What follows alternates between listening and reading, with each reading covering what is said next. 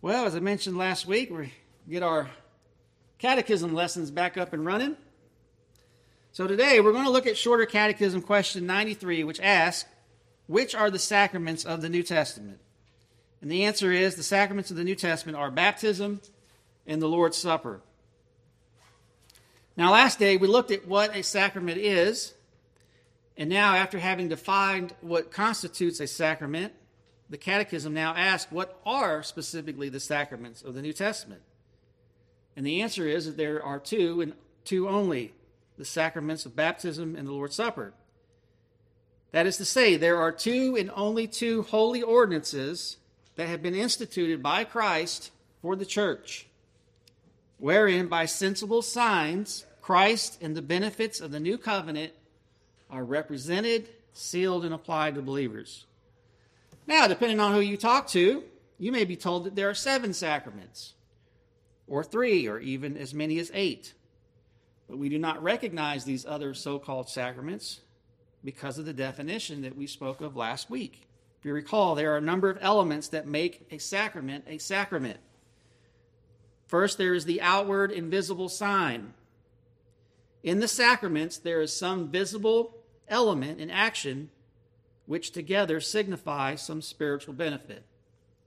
So in the case of the Lord's Supper here, I just point to that because it's right here. You have the bread and the wine. Those are the signs. Secondly, then there's the thing that these signs point you to, signify, the thing signified. That is, there is a covenantal blessing that is symbolized in and represented to our senses by those signs. And then third, we said there is a spiritual relationship between the sign and the thing signified, or you may call it a sacramental union. And then we could also add to that, if we wanted to, or actually we need to, that in order for a sacrament to be a sacrament, there must be an express institution of that sacrament by God in the Bible. And so those things which are often called sacraments by others are not truly sacraments because they fail to meet these requirements.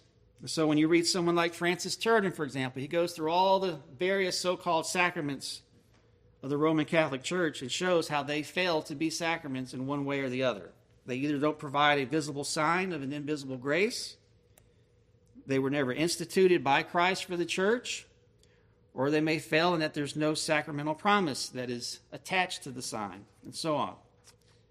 And also should be noted, as Robert Raymond points out, that it's not that we come to the Bible with our own natural theology, or we define sacrament outside of the Bible and then try to project that definition into the Bible and thus come up with all these various sacraments. Rather, it's from these two concrete examples of the Lord's Supper and baptism that we learn further what a sacrament is, and then in turn are able, from these examples, to form a set of requirements by which to judge other so-called sacraments.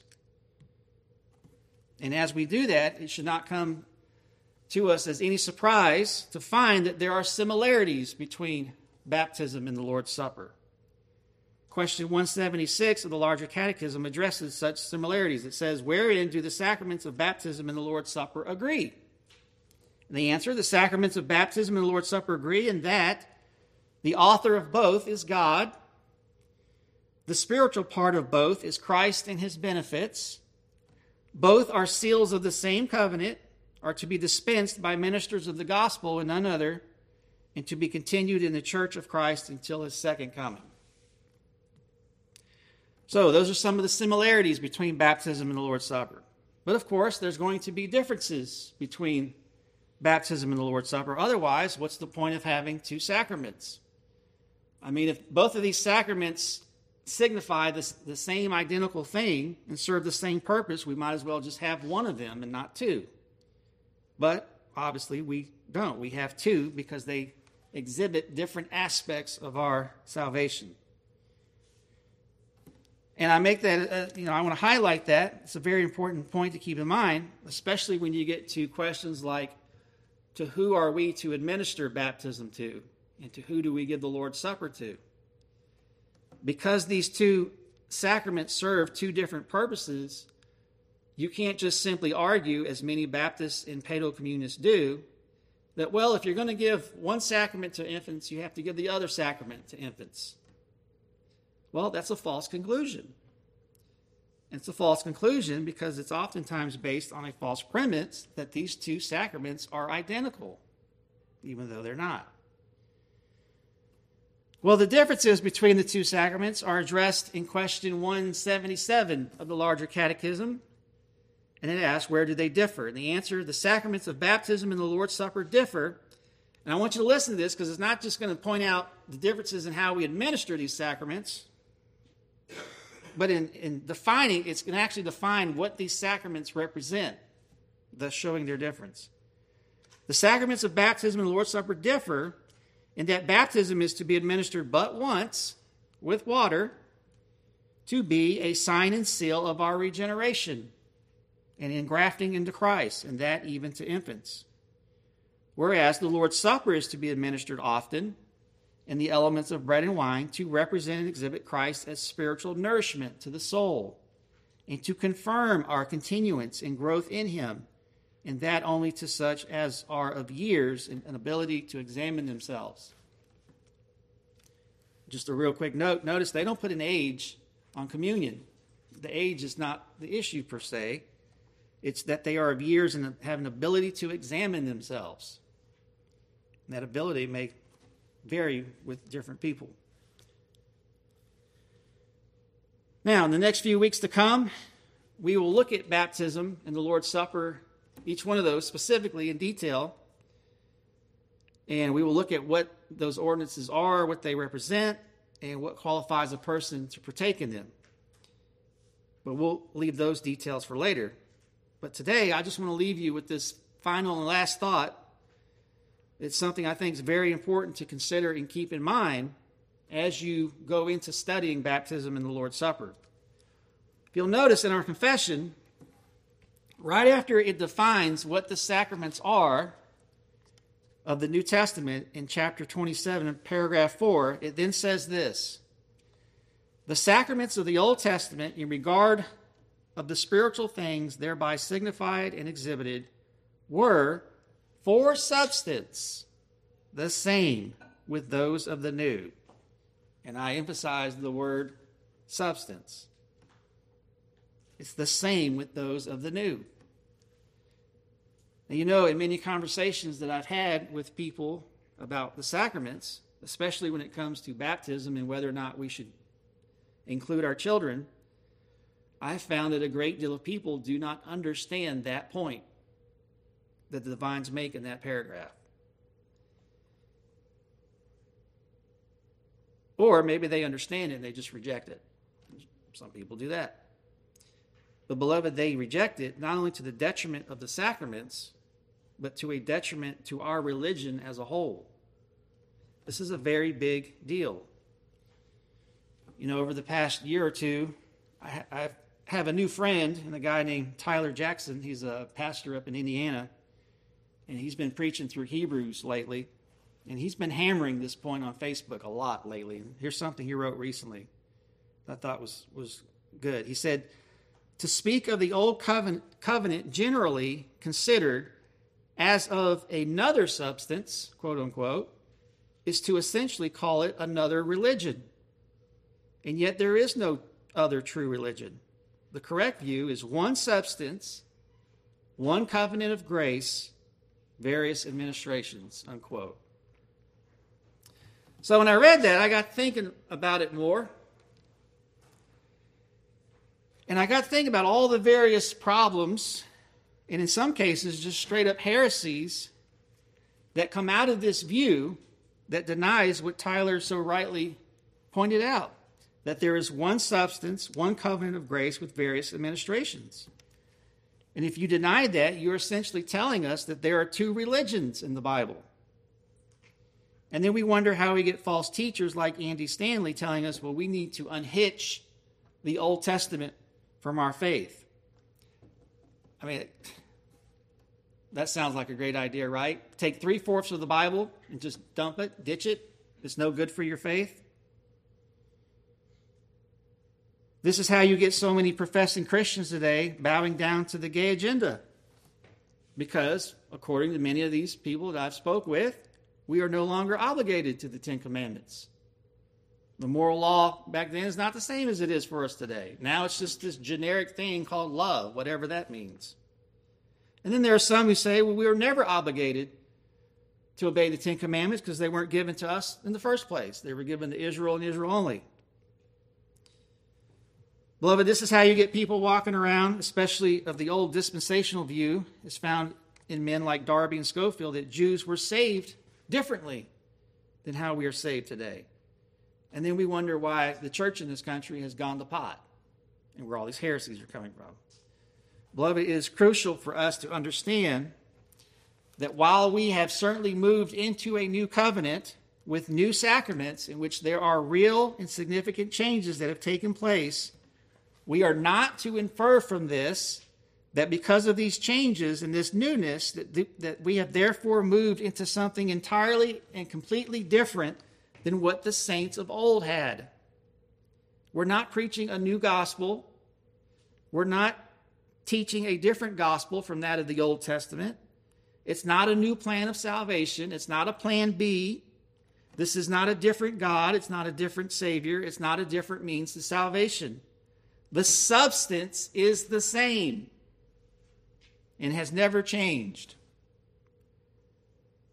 1 Chronicles 16:13, which one of those books they tell us to ditch, says this: He is the Lord our God. His judgments are in all the earth. Remember his covenant forever, the word that he commanded for 1,000 generations, the covenant that he made with Abraham, his sworn promise to Isaac, which he confirmed to Jacob as a statute, to Israel as an everlasting covenant, saying, to you I will give the land of Canaan as your portion for an inheritance.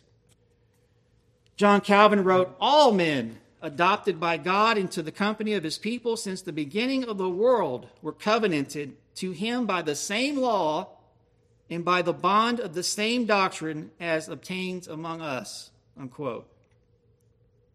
And then Calvin wrote this in his commentary on Jeremiah.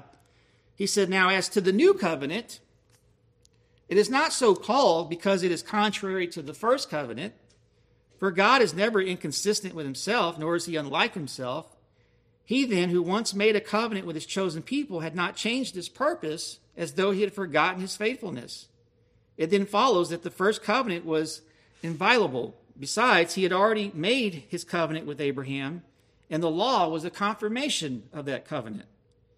As then the law depended on that covenant which God made with his servant Abraham, it follows that God could never have made a new, that is a contrary, as a different covenant. God in the gospel brings forward nothing but what the law contains. We hence see that God has so spoken from the beginning that he has not changed, no, not a syllable, with regard to the substance of the doctrine. For he has included in the law the rule of perfect life, and has also shown what is the way of salvation, by types and figures led the people to Christ, unquote. So it's in light of this biblical reality that Joe Morecraft writes that because of this unity of God's covenant, we would expect many continuities between the older covenants in the Old Testament and the New Covenant. The older covenants and the new covenants have, and then he gives a list of the following. And there's 11 of these, but we'll go through them real quick. These are the continuities that the Bible speaks of between the older covenants and the new covenant, to show you that it's the same substance, right? One, it's the same participants. The Lord God and his covenant people in Christ in a continued line of generations. Galatians 3:28-29 says, there is neither Jew nor Greek, there is neither slave nor free, there is no male and female, for you are all one in Christ Jesus. And if you are Christ, then you are Abraham's offspring, heirs according to promise. In the new covenant, exiled and penitent Israelites, along with believing Gentiles, that is non-Jews, comprised the reconstructed new Israel in Christ. Ephesians 2:19 says, so then, you are no longer strangers and aliens, but you are fellow citizens with the saints and members of the household of God. In Hebrews 8 and following, refers to the promises of the new covenant to, quote, the house of Israel and the house of Judah, which in New Testament language refers to believers in Jesus Christ, regardless of their ethnic origin, to whom the book of Hebrews was addressed. And if you'll notice that the us in Hebrews 1:2 and the we in Hebrews 2:1 are those who will inherit salvation in Jesus Christ. Verse 14. Number 2, it's the same gospel from old to new. Paul wrote in Romans 1, starting verse 1, Paul, a servant of Christ Jesus, called to be an apostle, set apart for the gospel of God, which he promised beforehand through the prophets in the Holy Scriptures concerning his son, who was descended from from David according to the flesh. In Galatians 3:8, and the Scripture, foreseeing that God would justify the Gentiles by faith, preached the gospel beforehand to Abraham, saying, in you shall all the nations be blessed. And the emphasis there is not on faith, but on Gentiles. Third, it's the same Christ from old to new. In Luke 24:27, and beginning with Moses and all the prophets, he, that is Jesus, interpreted to them in all the Scriptures the things concerning himself.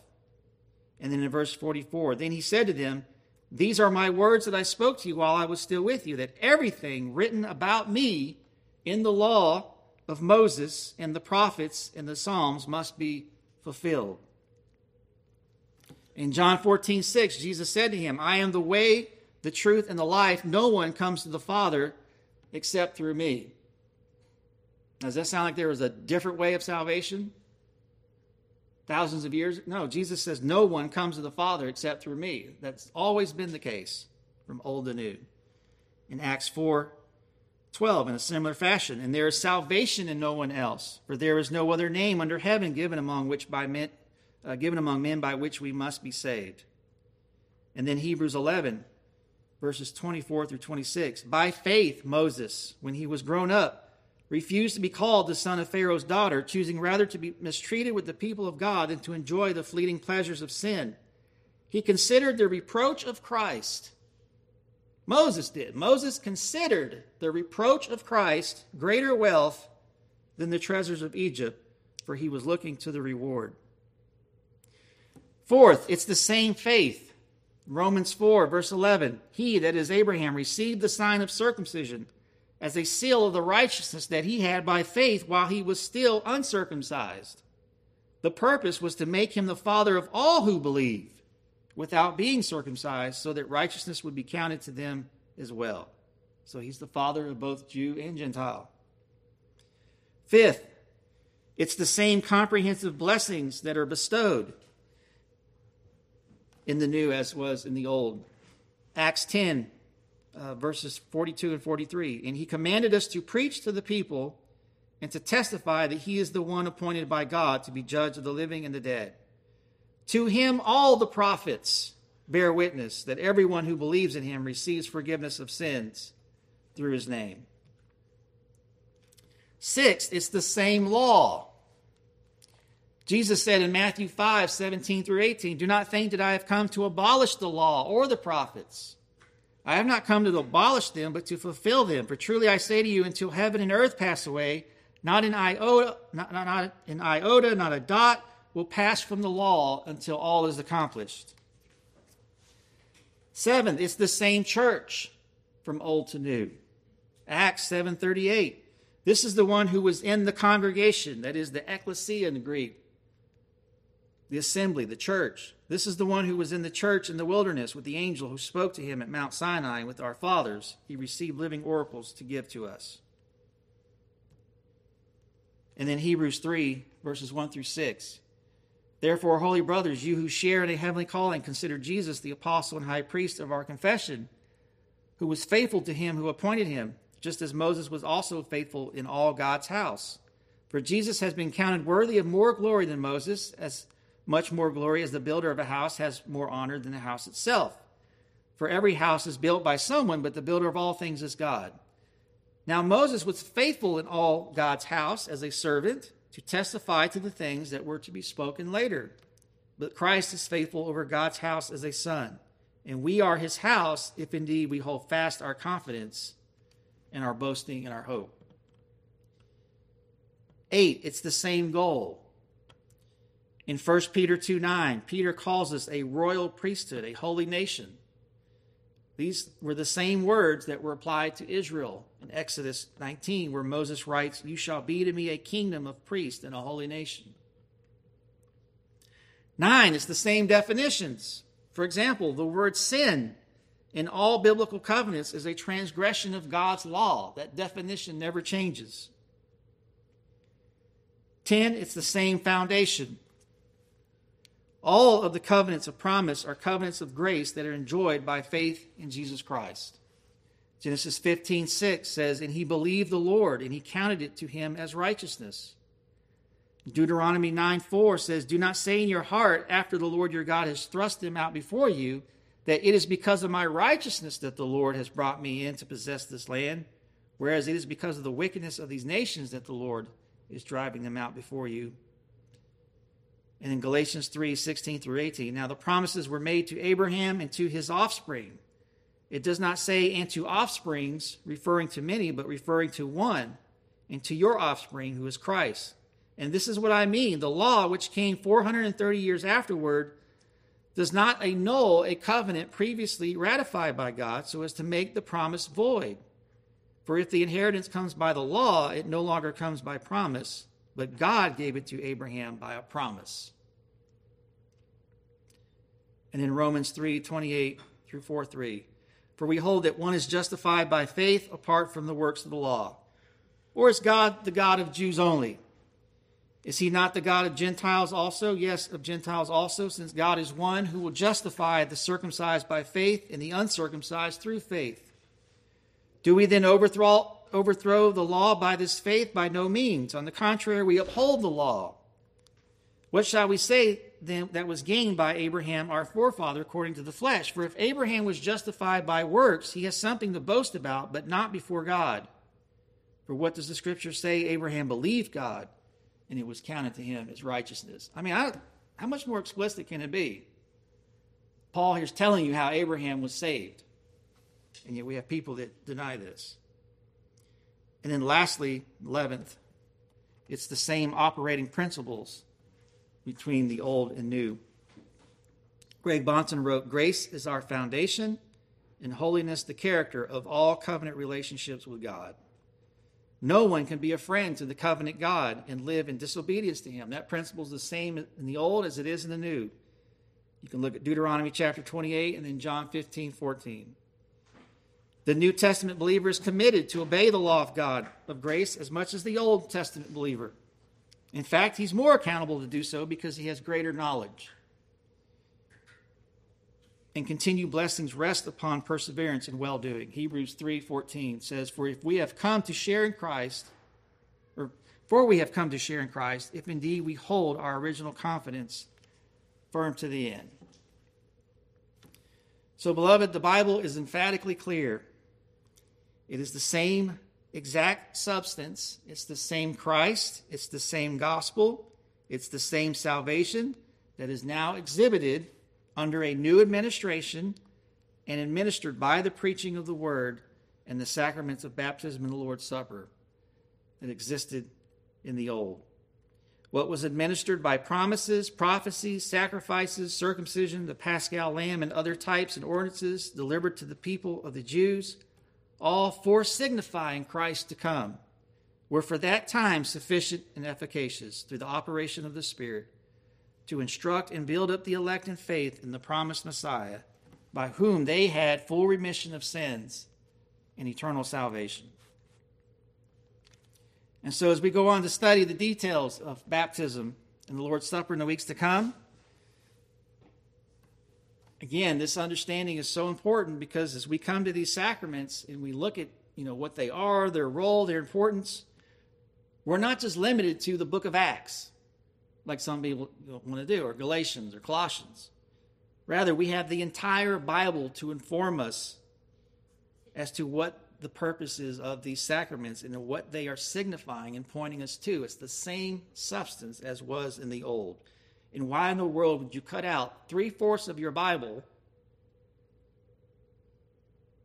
in order to figure out what a sacrament is? It's insane. It's suicide. The substance for which these sacraments of baptism and the Lord's Supper signify and exhibit is the same substance for which the old sacrament signified and exhibited. Do not unhitch 3/4 of God's Word from your study. If you want to unhitch something from your life, get rid of Andy Stanley and his two religions.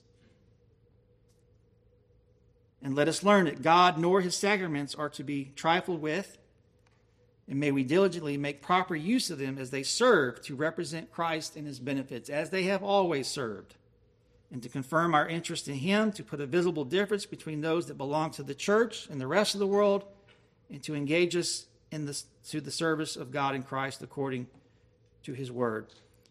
And lastly, let us not be like those who partook in these sacraments of the covenant apart from faith. Remember, I read that last week in 1 Corinthians 10. It's exactly what you had going on with so many in Israel.